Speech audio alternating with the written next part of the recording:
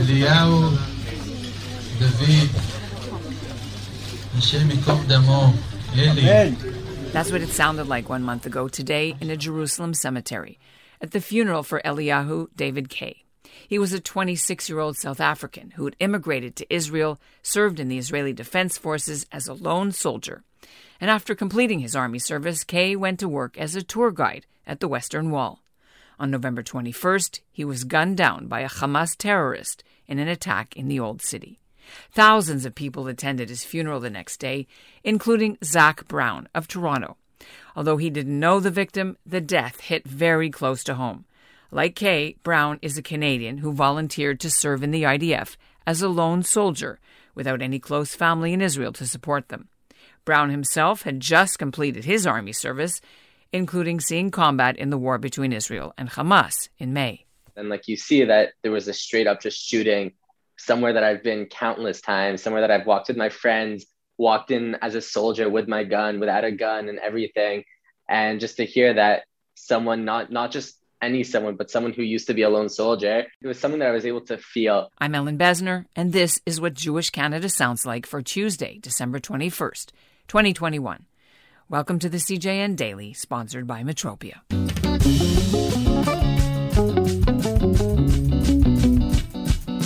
Israel estimates there are about 6,000 lone soldiers serving in the IDF.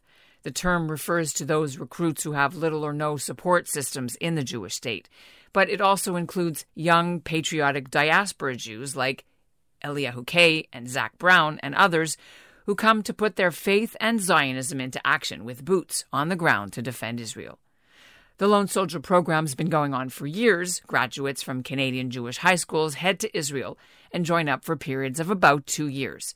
It's not easy. Lone soldiers face homesickness and other problems. Suicides are an issue. The Israeli government recently acknowledged this and pledged to help. Some lone soldiers chose to remain and make a life in Israel after the army. Others return home with the IDF experience on their resumes. Canada's ambassador to Israel made headlines last year when she hosted 35 lone soldiers at her residence for a pizza party, which was seen in some quarters as tacit support for the program. But some groups in Canada have filed a complaint with the Canadian Department of Justice and the RCMP. They say it's illegal for Israel to come recruiting on Canadian soil, and they want it to stop. Coming up, we'll hear from 2 Canadian veterans of the Lone Soldier program about their experiences, Zach Brown and Rebecca Weiss. She just finished her army duty a year ago.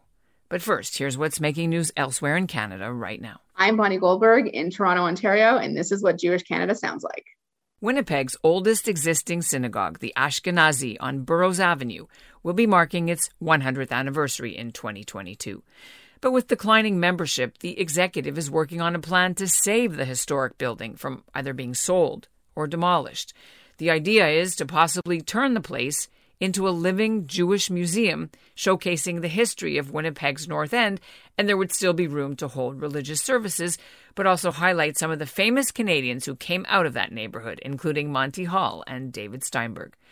The Minuk family are asking members to answer a short questionnaire before the project moves ahead and seeks funding. Zach Brown went to Or Chaim Yeshiva, a religious day school in the Toronto area, and he served with an infantry regiment, mainly in the West Bank. He's now working for a startup company called Stigo in Tel Aviv. Rebecca Weiss is from Toronto. She attended Chat for high school, then moved to Israel, and in 2018, she enlisted in the Magal unit.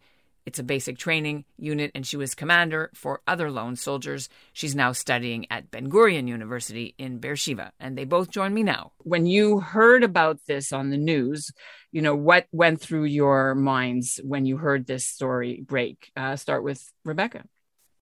I think whenever these situations happen, the entire country is extremely, extremely upset.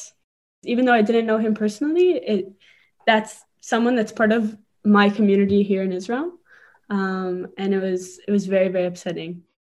Mm-hmm. And how about you, Zach? Where were you when you heard about it and how did you react?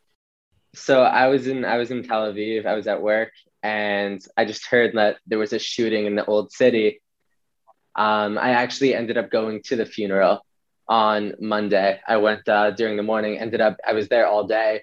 The amount of people that were just there who didn't know him, who knew him, just coming out to support the family and support the cause, and just to show that the terrorism isn't going to win. We're here, no matter what you want to do, even if it's in our most holy city, one of the most holy spots that we're going to have, that you're not going to beat us. We're not scared, and that we're all coming together to be as one and to show that we're really not going anywhere. So what was it like? Walk us through how it was at the funeral. What do you remember the most from being there? Because it's probably not the first funeral you've been to. It wasn't the first. A few years ago, right before I drafted, there was another lone soldier who unfortunately took his life when he was home. And this is like, even when I was just having the thoughts of drafting and whatnot, I still went with a few of my friends. We went to the funeral, and it was just really emotional. You see all these people, thousands upon thousands of people who don't know who he is, have never heard of him up until a few hours ago, who are all like coming out and showing their love, showing their support. So it kind of like felt the same way at Ellie's funeral, because a lot of people didn't know him. I've heard of the family before because they're from OD, and I've been there a lot for Shabbos, but I didn't personally know him. But I knew a lot of people who knew him. And it was kind of like, you go to the funeral and you just see a million different people, and people from like all walks of life, guys who are Haredi, guys who aren't, guys who are who don't know they're Jewish, non-Jews, everyone's just there. And they're there for one cause, not to show a political statement or whatnot, but it's really just to bring the sort of support to a family during a time that they're going through that could be really hard for them. You mentioned a case, and it's not the first, that I've heard about, where the issue of suicide among lone soldiers has been raised in the news. And I remember reading about a new center that was built for support of lone soldiers under the previous Benjamin Netanyahu government just recently, like within the last couple of years. What do you know about that, and any connections to it or people who went to there? I haven't heard anything since they launched it, honestly. I don't know why, but I remember seeing it. And I know that they have like a 24-hour helpline, things like that. But otherwise, I haven't really seen so much about it. Mm-hmm. I don't really know much about it, but that I feel like if a lot of people were to go to the army and be like, I have this issue, this is what I'm thinking, that number one, I don't think the army would necessarily take them as serious as they should. It's literally last night, one of my friends who's a commander in one of the elite units or so, sent a text to our group chat, like, what do? I have this kid who's on like suicide watch. And it's like, okay, you need to get him someone to talk to, but not like this commanders. You want to get out of the army atmosphere. And it's kind of like, yeah, they just told him to be with two commanders, no guns in the room. It's like, to me, it's like, that's a very intimidating situation. I've never been in that mindset, but it's like, I can only imagine for someone who's going through that, it's because they're in the army. It's because of the situation that they're in. And in order to get out of the situation, it shouldn't be dealt with in a sort of army situation. I mean, I wasn't planning to go down this path, but I really appreciate that you brought that up, because life as a lone soldier is not all roses and fun and, glita and falafel or whatever, it's hard. When you were in doing your service, let's talk about this first, Rebecca. What did you specifically do? How long was it? Sure. I drafted in November 2018. I went in specifically to be a basic training commander for the lowest type of training, which is 02, it's called. And then halfway through my service, right before March 2020, I moved to a base called Mikve Alon, which is for new immigrants. And I was a basic training for new immigrants, and they just drafted during Corona. I stayed with them for 40 days at a time. It was very intense. Lots of stories about that. And then I got out about a year ago. And you said it was very intense, lots of stories. Give me one. Very intense.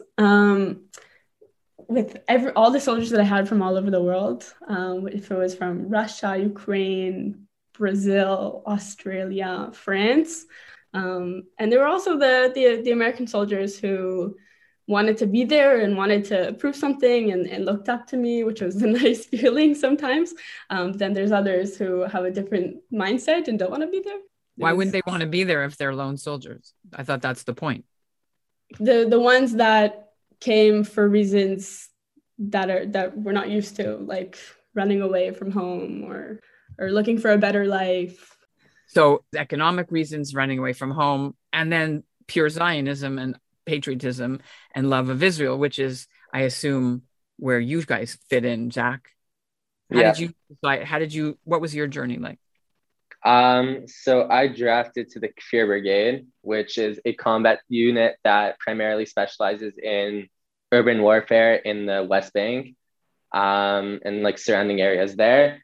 I was trained to be the company commander's right-hand man, and I was the top sharpshooter in our company. So I was always first in and whatnot. I led countless checkpoints, countless patrols, been on many arrests, lots of protests, had lots of experiences in the army, to say the least. You left 4 to 5 months ago. So that means you were right in the heart of the latest war. Are you allowed to say what you did and how it was? So we were originally in 3 months of training, like more advanced training. I was actually in the middle of the fields. We were in the shooting ranges sleeping. And then we get a text at 2 a.m. saying, okay, we need to go to Tzomet Tapuach at like 5 a.m. Buses are coming to get us, which Tzomet Tapuach, if you've heard about it, it's where one of the most dangerous junctions in all of Israel. Lots of shootings have gone down there, lots of stabbings and whatnot. So we were being deployed to there for no one knew how long, because it was just the start of the operation itself, where no one knew if we're going in, if are we going to Gaza, are we going here for how long, are we going to Gaza tomorrow? No one really knew what was happening. So we go to the Tzomit area and the surrounding cities nearby, and we're doing a lot of patrols, a lot of ambushes, which is kind of where we set up camp, just like ourselves and whatnot. And we sit there in bushes waiting to see if any terrorists are going to come towards the road and start throwing stuff onto cars, regardless if they're Palestinian or Israeli, just if they're going to come and try and cause trouble. So that was a lot of our time that we spent. We had a lot of riots also during that time, because in that time there was also a new settlement that was going up called Evyatar, which was very, very there was a huge contradiction in all of Israel about it, because a few Jews literally just were like, okay, we're gonna go take this hill, and that's what they did. So a lot of the Palestinians surrounding were like, okay, you guys can't just do that and whatnot. So they started doing a lot of protests, lighting up everything around all the fields next to the Evyatar. So we had to spend a lot of time there, whether it was stopping Jews from throwing rocks at the Palestinians or Palestinians stopping them from burning the fields in general. So we were just kind of there for riot control, which was hectic, but at the end of the day, it's what has to be done for both sides. The outpouring of anti-Israel and Jew hatred at this time on social media, you probably were aware of it, right? Especially back at your campuses and universities and in Canada, there were so many anti-Semitic and anti-Israel tweets and Instagram stuff. You know, how does that play out for somebody who's a lone soldier in Israel participating in this war, while you see this stuff happening in the social media world? We'll start with you, Rebecca, because you do this for a living. Yeah, I think this time, especially this past May, I think it's the first time where really it was more of like, not more, but there was definitely a social media war. I was at the time when I was a madricha counselor for Ramah, and all my chanichim, the students, they were 14, 15, and all those, they were like all day on social media, TikTok, and everything. And they were having fights with their friends over social media from the States, and it blew up into a whole thing. So Zach, you were on the ground in the war, and then the whole world is having an internet war. Right. a lot of the people who were big influencers about the Palestinian conflict, who think they're the smartest people in the world, they don't want to come here and see the truth and see that, maybe Israel's actually doing stuff for the Palestinians. I think to get the bad social media, like those influencers or whatever, if they want to actually come see what's going on, they're more than invited. I don't know if they'll get a warm welcome in the places that they're standing up for. I'm not sure that the money that they raise on social media is going to where they think it's going. And if they want to come see this, then they're more than welcome. And when are you coming home next? Or that is home, Canada. I don't know if my parents are going to like that I say this, but I'm pretty sure I've told them this. Israel's my home. Toronto's a place that I visit. So eventually, no rush, especially now with all this Corona stuff going on. Safer to be here, I guess. I have another common sentence that people say is that when they're in Israel, they feel more Canadian. When you're in Canada, you feel more Israeli. That's also a common. But I'll probably be back in the summer. And that's what Jewish Canada sounds like for this episode of the CJN Daily, sponsored by Metropia. Integrity, community, quality, and customer care. Today's listener shout-out goes to Lauren Opler, one of our earliest followers here at the CJN Daily, and he's been a contributor to the CJN too. And we'll end the episode by reminding you all to consider joining the CJN Circle. Your membership will help us continue to do important Jewish journalism, and you'll get home delivery of a print edition of the CJN magazine 4 times a year, exclusive emails with sneak peeks of the print-at-home weekly newspaper, and invitations to events. It's $100 a year, $250 for a family of 5, and a lifetime membership is $1,000. Go to our website at thecjn.ca and just click on membership.